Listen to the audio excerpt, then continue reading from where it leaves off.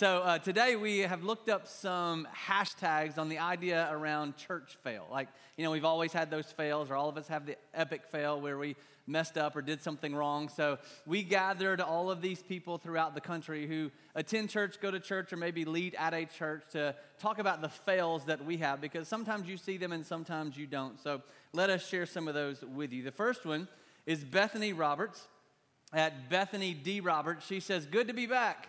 However, kicked off the morning by dropping the offering basket." Hopefully it wasn't gold or metal or steel and just made a huge noise. And it was a true epic fail, worship fail, and hashtag church fail. Second one is from Dan Reed at Daniel Weed. Let this guy be a worship Dude pastor? was doing too much weed. He couldn't spell his last name. I guess so, yeah. Saying death was arrested, followed by jailbreak this morning.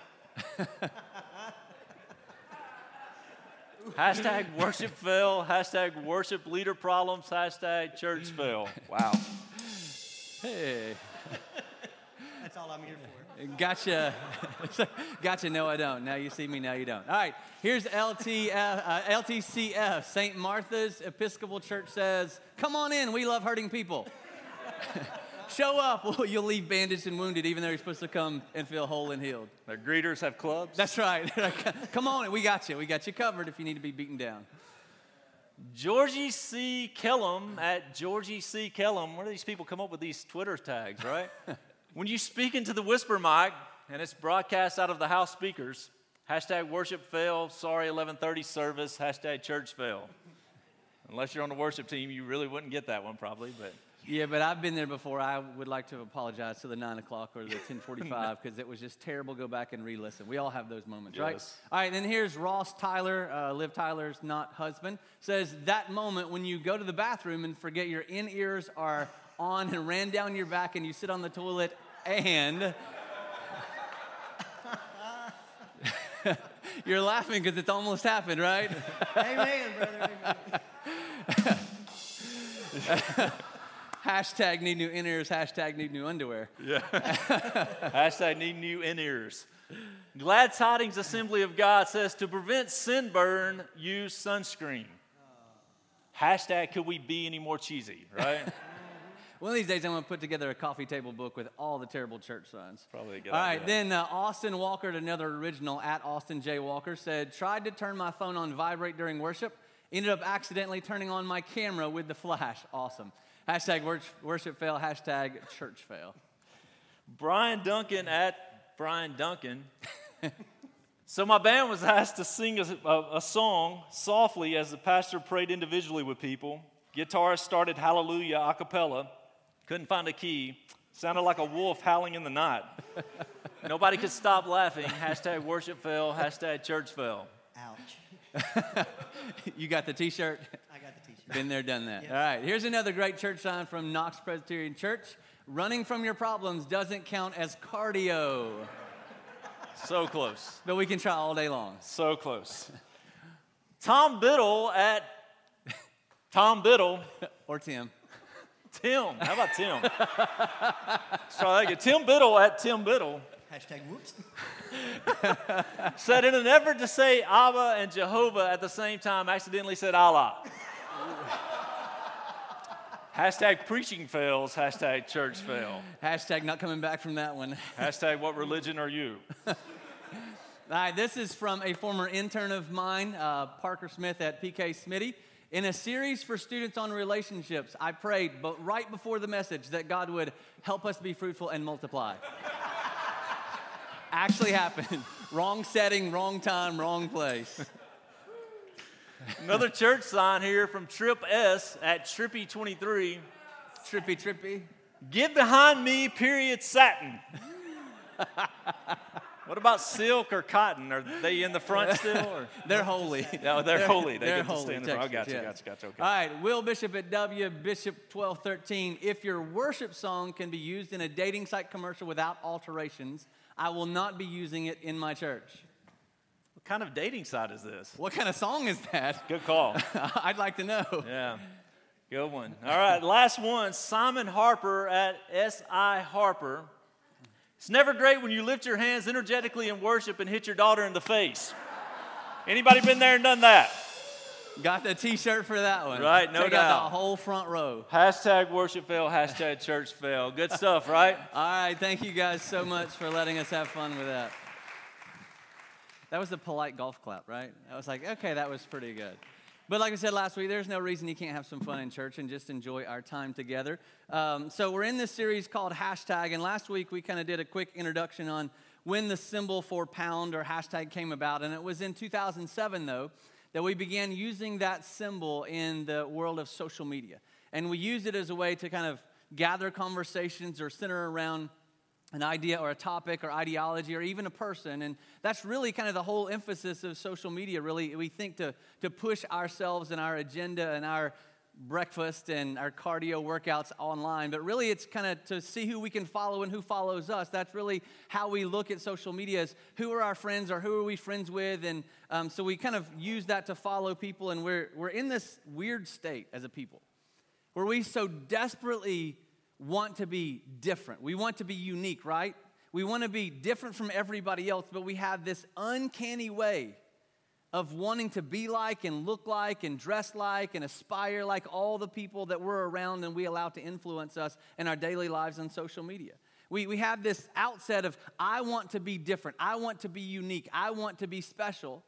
And then we go around our world and our influences and people who are around us at work or school or at our jobs or in the community or people on social media, and we look to those things because we decide we want to follow those things because we give them influence over us. Then we begin to look like, dress like, talk like, act like, and aspire to be like those people.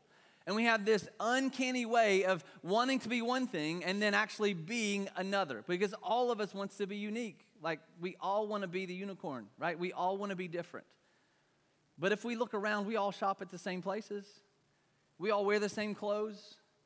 A lot of times we use the same language. Even if it's different from a group then we don't want to associate with, we still use the same language or context or aspirations or desires that a lot of other people around us have. And so we end up living no different than everybody else.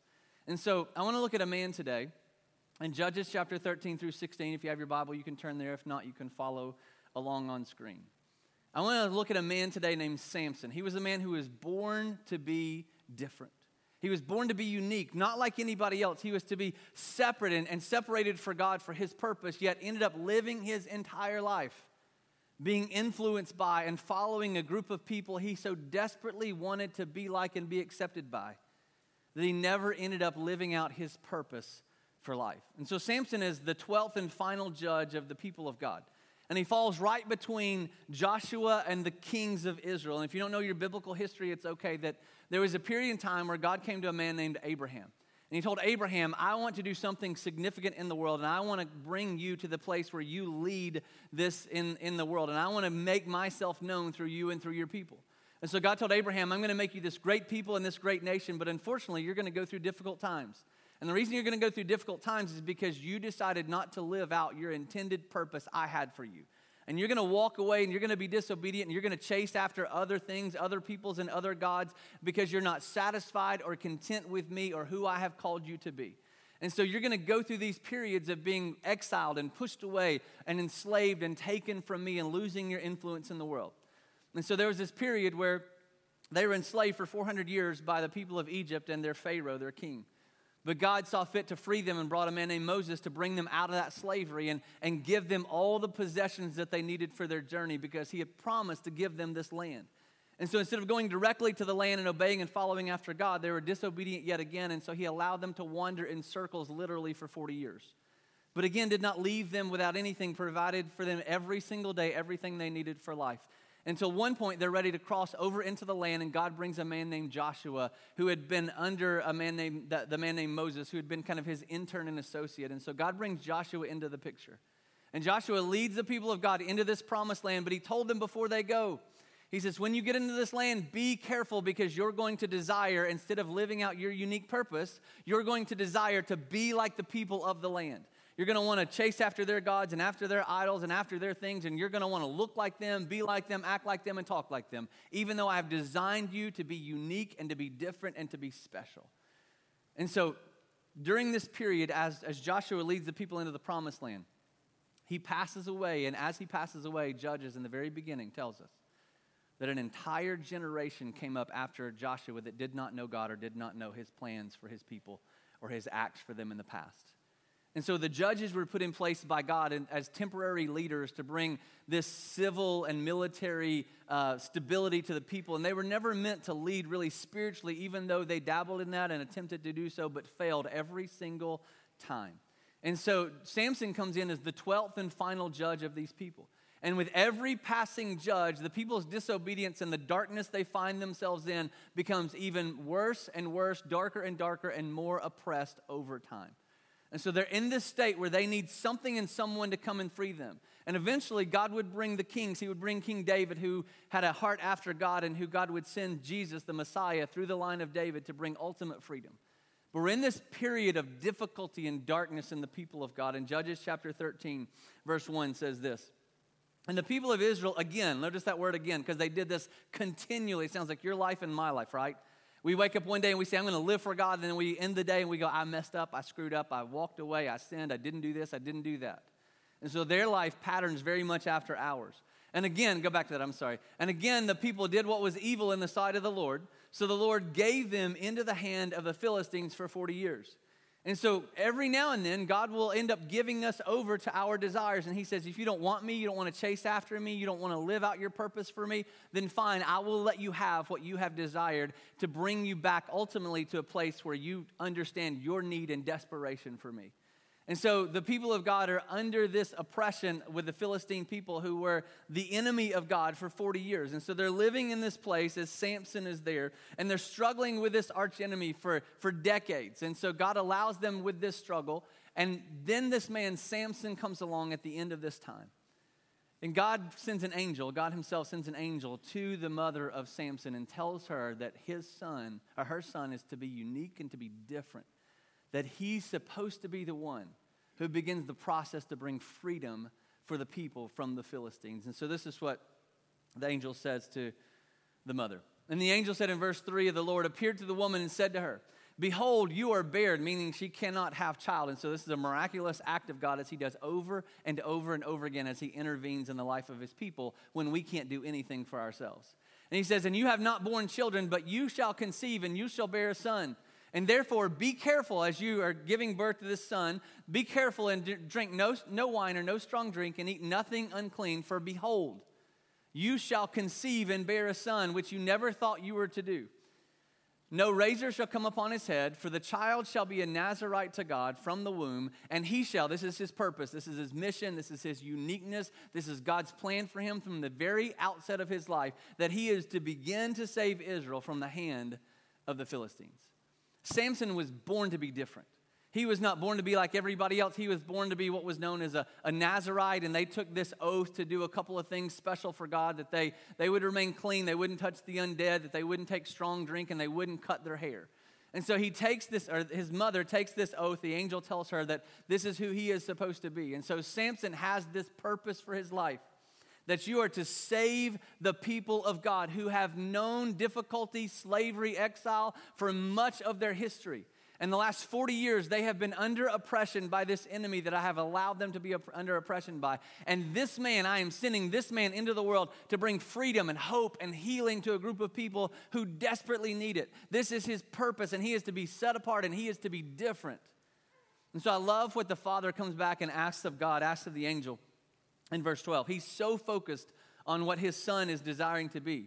He says, now when your words come true, what is it to be the child's manner of life, and what is his mission? So the Father wants to make sure, I want to know very clearly, what is your purpose for him, God? What is your mission for him? I know you told my wife, but I need to hear it. I want to hear it. And Samson's father and Samson's mother are dedicated to leading this man toward God and toward his purpose. And some of you were blessed with a mom and dad like that. Some of you, unfortunately, were not. But I tell you, sometimes for those of us who had a mother and father who had planned and purpose for us to be who God intended for us to be, we, like Samson said, I don't want it. I don't care what you want. I don't want you to put your rules on me, your laws on me. I want you to let me be a kid. I want you to let me be a teenager. I want you to let me be a young adult. I want you to let me make my own choice in life. What a great, insightful question Samson's father asked. What is the purpose? What is his mission to be? That's a question that you and I daily introspectively and maybe even out loud should be asking of God, not just for our children, but for ourselves. God, what's my purpose? What is your mission for me? What is your plan for me? I want to know directly from you. Probably one of the greatest questions we could ever ask. And one of the questions that we rarely ask of God. Because we're intent, like Samson, on desiring to live our own lives and not allowing him to lead us and guide us toward the path and plan he had purposed for us from the very beginning. And so unfortunately, like us, Samson is much more interested in himself and not interested in the plan that God has for him. Samson was designed to bring freedom and safety and hope to this people. He was supposed to stay separated from other people, separated from the enemy of God, but instead, Samson lives his entire life intertwining his life with the enemy of God. The people he was destined to free his people from were the very people he kept running to over and over and over and over again. He kept running every time he got a moment, every time he got free, every time he could make his own decision. Samson made a beeline to the Philistine people because he was enamored by their lifestyle. They didn't have social media, but it was as if he was on Instagram, Twitter, Facebook, Snapchat, all those all day long and says, I like the way they dress, I like the way they look, I like the things they have. I want to be a Philistine. God, I know you made me to be different, but I want to be like one of them. And he lives his entire life intermeshing and intertwining his and his people's lives with the enemy of God that he's supposed to rid them of. And he dives deeper in chapter 14, verse 1. And Samson went down to Timnah, and at Timnah he saw one of the daughters of the Philistines. So he views this woman, and he comes back, and he tells his father and mother, the ones who know his purpose and his plan because they heard it directly from the angel of God. He said, I saw one of the daughters of the Philistines at Timnah. Now go get her for me as my wife. Could you imagine what this mother and father are feeling? Like, son, I know she's beautiful. But you know and I know they're our arch enemy. They're the enemy of God. And you know that we're commanded not to intermarry. God told Moses before Joshua led us into this land that we would desire this very thing. And he said we're not to intermarry not because it's not ethnically okay, but because it's spiritually not okay. Because they are chasing after other gods that are not Jehovah, not the Almighty God. And we are not to chase after other things, other gods, but Yahweh. But Samson says, no, Mom and Dad, you don't understand. I'm a man. I have thoughts. I have feelings. I have hormones. She's pretty, and I want her. I don't care what my plan is. I don't care what my purpose is. I don't care that I've been set apart to be different. I don't care that I was supposed to save these people from the Philistines. I want that woman in my life. And he continues over and over and over again, berating his father and mother to go get her and bring her to him. Now, not only was this wrong because they weren't supposed to intermarry religions and spiritually in the peoples of the land, not only was this not supposed to happen because they were the enemies of God, but this wasn't the way that the world was designed. This wasn't the way that betrothal and marriage happened, that mother and father chose for the sons and daughters, their husbands and wives and their spouses to be. And so not only is Samson running from God and from his purpose, he's running from the culture of his own people. He is literally telling everyone and everything, I don't care what you think, I don't care what you want. I'm living my own life however I want because I'm enamored with how they live on the other side of the tracks. I'm enamored with what's on the other side of the fence. And so in verse 10, his father just giving in. His father went down to the woman, and Samson prepared a feast there, not back home, prepared a feast in the camp and in the people of the Philistines. For so the young men used to do, because he wanted to be like all of the Philistines and wanted to be like everybody else. And as soon as the people saw him, they brought around him 30 companions to be with him. Now, partly because they were scared of him, because he has this great strength, we'll see, but partly because they want to surround him with this influence of the Philistine people. And so Samson takes another step away from his God and away from his purpose and away from his mission. And says, I know I'm not supposed to intermarry. I know I'm not supposed to intertwine our people with their people. I'm supposed to free our people from the oppression of the Philistines. But I want that woman in my life. And not only do I want that woman in my life, I want my ceremony to be at the Philistine camp because I want it to look like and be like and dress like and drink like and act like everybody else in the Philistine camp and the Philistine people. Because I don't want what God has given for me.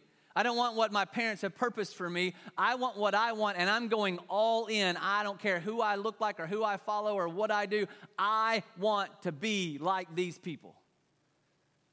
And so Samson not only marries this woman he's not supposed to marry, not only intertwines himself and his people with the archenemy of God, he surrounds himself with these 30 companions. And you and I know, whoever we surround ourselves with ultimately is who we end up looking like, acting like, and being influenced by. I don't care how strong you are. I don't care how tough you are. I don't care how unique you think you might be.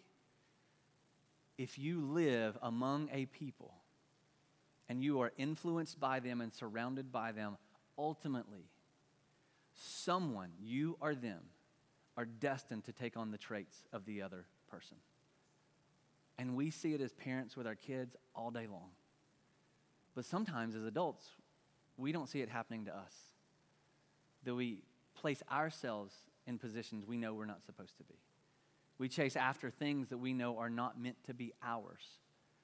We run after things that were never destined for us or planned for us.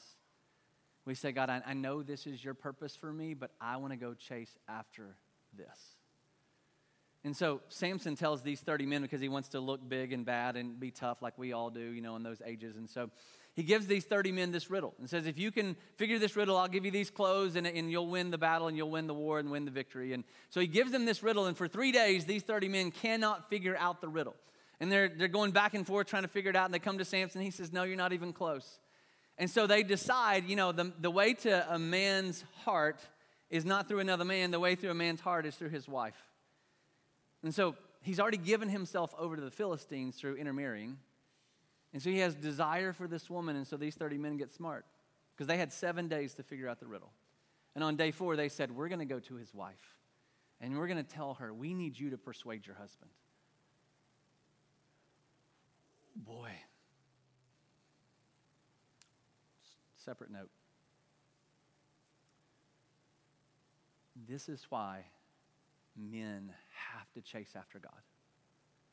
Because we are placed as the headship of our family to lead faithfully, lovingly, graciously. But Samson, so desiring to be accepted by, loved by, look like everybody else, his wife comes and says, oh, baby, if you love me, you'd tell me. I said, but I can't tell you. I haven't even told my parents. My people don't even know. Like, I know I'm one of them, and I'm an Israelite, and I haven't even told them. They don't even know the answer to this. I haven't even told mom and dad yet. She's like, baby, but if you love me, you would tell me. Like, if you really loved me, you would tell me. And so Samson finally relented. And he tells her the answer to the riddle, and she goes immediately and tells her people. What else is she going to do? And they come back to Samson, and they say, we have the answer. And immediately, Samson knows exactly what happened, exactly what he has done. And this is the very first time that Samson, this conscience, this moment of the Holy Spirit kind of speaking to him and him being open to the Holy Spirit, he realizes what he has done, that he's chased down this wrong path, following after these wrong people, desiring to be the wrong kind of person, even though God has made him to be something different. But instead of running to God, he just gets angry and he gets furious in this moment. And we continue in verse 19 and 20. And the Spirit of the Lord rushed upon him. Now, this happens 3 times in the course of Samson's life in Judges 13 through 16. 3 times, the Spirit of God rushes upon Samson. And God's saying, look, Samson, I want you to know this is who you're meant to be. You're not meant to be a Philistine. You're not meant to marry in them. You're not meant to look like them or be like them or chase after their other gods. You are meant to be a people of God who bring forth into the world this knowledge of who I am, that I will bring salvation to all people who trust and believe in me. And so this very moment, the Spirit of God rushed upon him, and he went down to Ashkelon and struck down 30 men of the town and took their spoil and gave the garments to those who had told the riddle. In hot anger, he went back to his father's house. He's like, fine, okay, if you got this riddle, I'll just go destroy other people, take their clothes, and give them to you as the reward. In verse 20, it continues and says, and Samson's wife was given to his companion who had been his best man. # marriage fail. So Samson is furious because he knows he made a mistake, and he knows the people he desired to be like have fooled him, tricked him, and used him. And he's stuck in this position. What do I do? I'm not living for God like I'm supposed to be, and the people I'm desiring to be like have fooled me, tricked me, and played me for a fool. And so Samson gets mad and he storms off. Sorry, separate note. This one won't hurt quite as bad. Can I tell you this? It's completely off subject, and you can say, forget it. Don't tell me that again. If you're frustrated with your spouse, Don't run home to mom and dad. That's the worst thing you can do. I know it's in a marriage series. I tell couples in premarital counseling, that's the worst thing you can do. Go back and tell mom and dad your problems. Because they'll never look at your spouse the same again. Even though you'll go back the next day and forgive them, your parents they'll have a hard time forgiving your spouse for what they did to you, your child, for the last 20, 30 years. Right? Good. Sorry, I'm on soapbox a little bit today. So he runs back home, but not before he's caused destruction, pain, and difficulty. And as he does, he doesn't realize that the father-in-law has given his wife over to another man, given him to his best man, not just like any man, the man that stood beside him and says, I'm with you, I'm locking arms with you, brother, I'm in this with you forever until you walk away, and then I got your bride because I thought she was pretty from the beginning. And so he rushes back home, and he goes back home, and then he kind of gets his wits about him, his mind about him. He's like, I wasn't meant to be home, I was meant to be married, and he runs back home, or back to his wife. And when he gets back to his wife, his father-in-law looks at him and goes, Samson, I literally thought you despised this woman. I thought you hated her. So while you were gone, I gave her to your best man. It's like the worst news ever. Like I just acted angry, furious, made a mistake, went home, came back, and now all of a sudden my wife's gone and given to somebody else. So again, instead of stopping and taking this as a point and a moment of God saying, look, this is not who you were meant to be, Samson. I'm giving you a way out. I'm giving you an opportunity out. I'm giving you this free pass to get out of this. Instead of listening and chasing after God, Samson acts on his emotion and anger again. He grabs 300 foxes because he's just this witty, strong, cunning warrior, whatever who he is. He grabs these 300 foxes and he ties them together by the tail. And in between each one, he lights this torch. And foxes, animals don't like to be lit on fire, right? So they all take off running and screaming through the orchard field. And as they run through the orchard field, all the grain of the Philistines burn up. And all their crops are gone. Everything they have worked for is completely gone. And then in chapter 15, verse 6, it says, Then the Philistines said, Who has done this?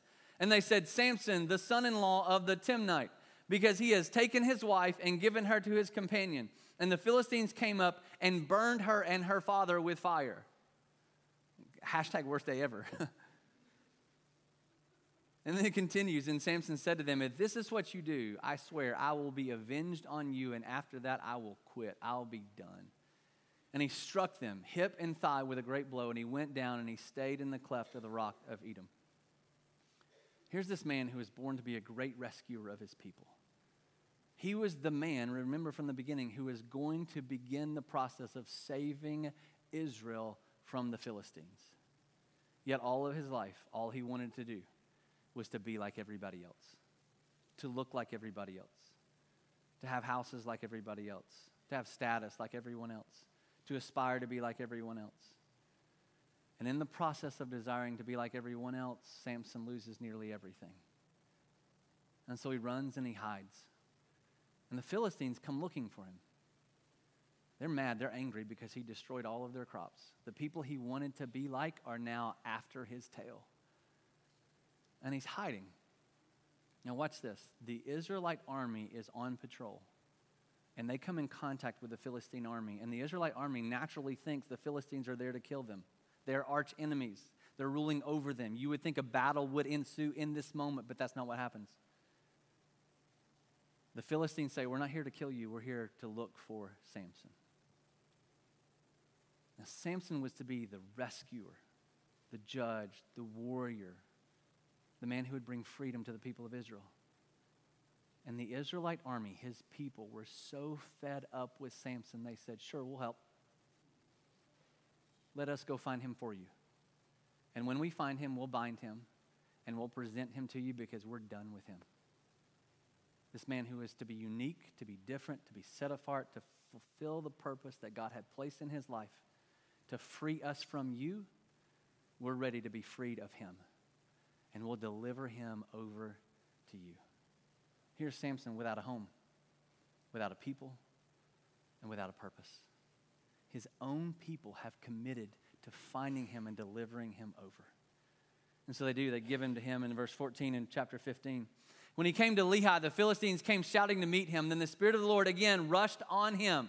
The Spirit of God rushed on him, and the ropes that were on his arms that they had tied him with became as flax, and that caught his fire, and his bonds melted off of his hands.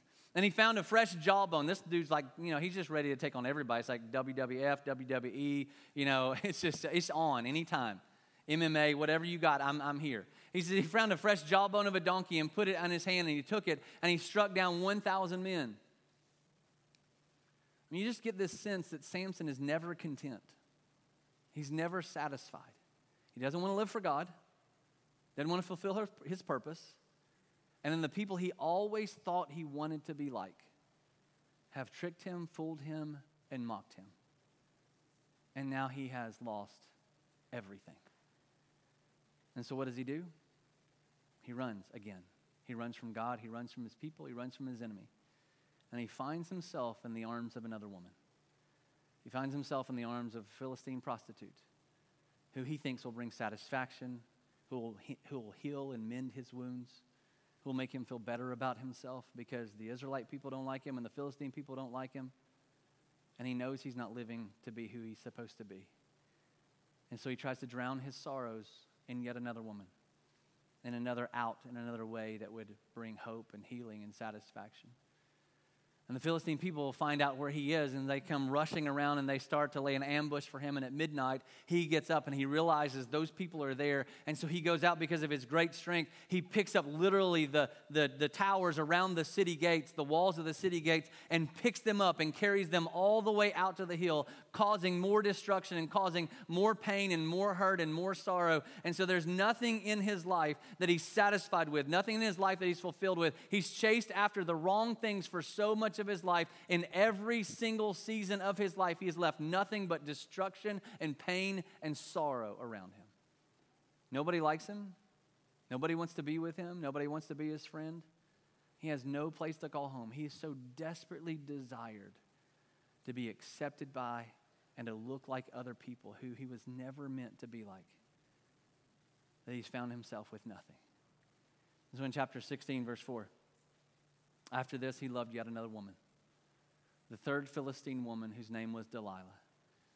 And it says, and the lords of the Philistines came up to her and said to her, seduce him and see where his great strength lies. So this is the same situation from his first wife. They're like, we can't destroy him by ourselves, so we need you to attack him and to do something for us. And by what means we may overpower him, that we may bind him to humble him, and we will give you, each of you, 1,100 pieces of silver.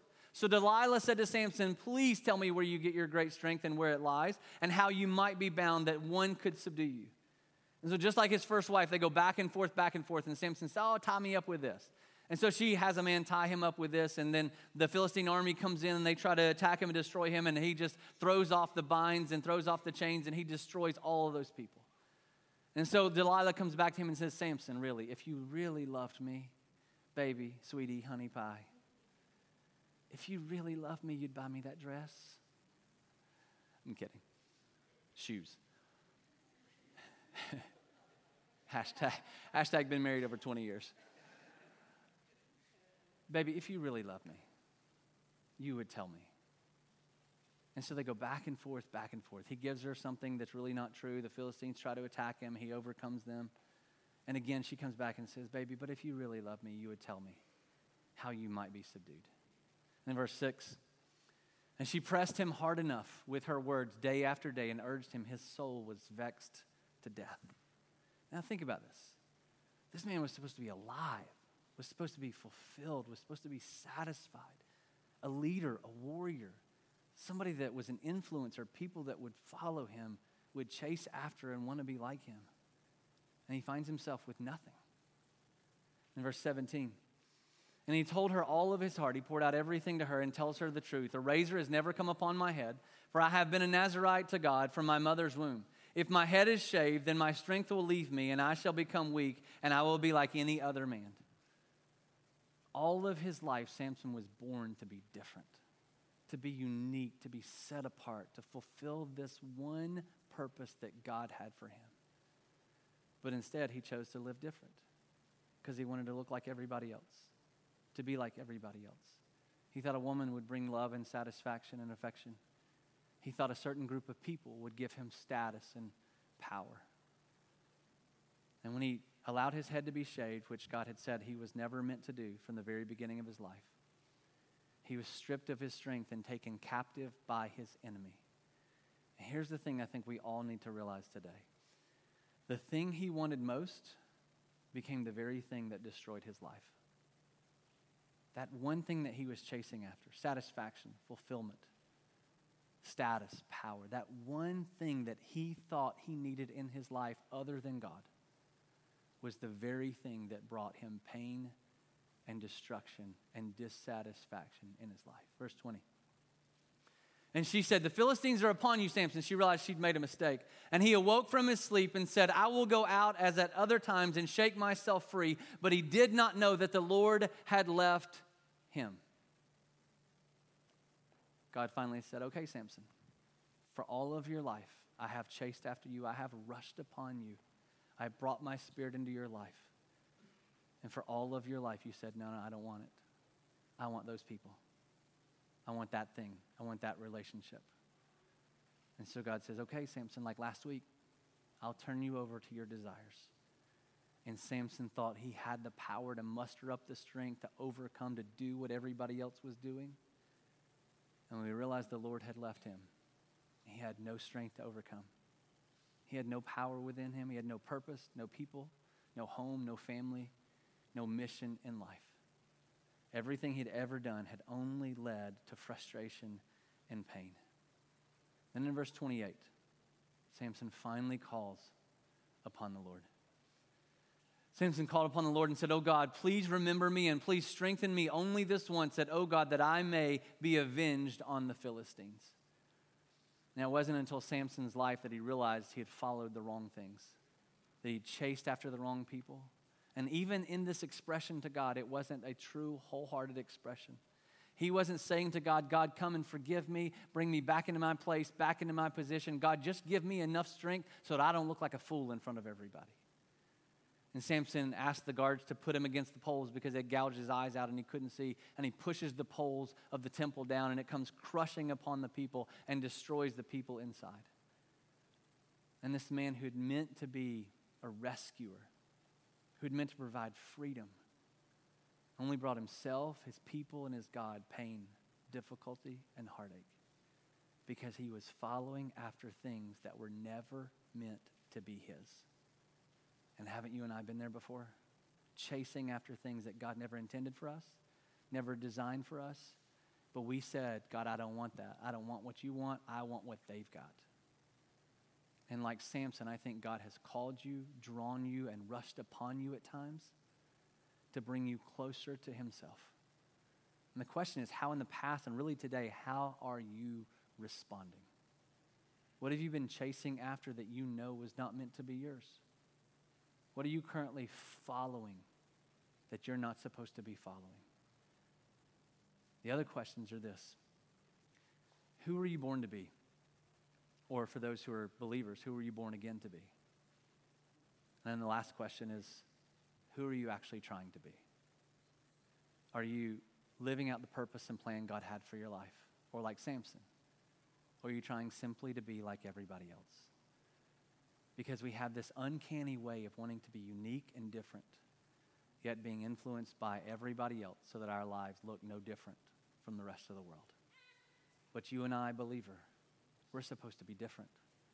God has given us power, strength, and purpose in our lives. They're like Samson, we're to bring freedom to the people we encounter. We're to bring influence and hope and light, not because of us, but because of the God that lives in us and through us. And the question is, who are you trying to be? Are you living out that purpose he's designed for you? Or are you following after and chasing after things that you know were never meant to be yours? Let's pray. Father, we all find ourselves in this position. And it's hard sometimes to admit that, God, we're chasing after people. Or at work, we're chasing after status. We're chasing after that promotion, or we're chasing after the esteem of other moms or other families. That we have not fulfilled the purpose and design you have planned for us and for our family because we so want to be like everything and everyone else. And instead of bringing hope and healing to our family and to the people in our community and our neighborhoods, We've only brought destruction into our lives because we have chased after things we know are not what you have laid out before us. And so, God, today I pray that you'd bring to our minds and our hearts a rushing upon us like you did with Samson, where your Spirit would fill us, you would convict us, you'd draw us back to yourself, and you would remind us, son, daughter, this is not who you are meant to be. This is not who I'd purposed for you to be. This is not the plan I had for your life. And so my prayer, God, today, instead of acting in our own emotions like Samson and causing more destruction, that we would relent, we would confess, and we would repent to say, God, you're right. I have been chasing after things that you never meant for me to chase after. I've been following after people that you never intended me to follow after. So God, help my life, help my path, help my course be centered upon you. Help my eyes be on Christ, that I would chase after the things of you and not the things of the world around me. Father, we thank you for bringing forgiveness and hope in those moments and places where we have walked away from you. Give us the courage to admit those moments today. In Christ's name, amen.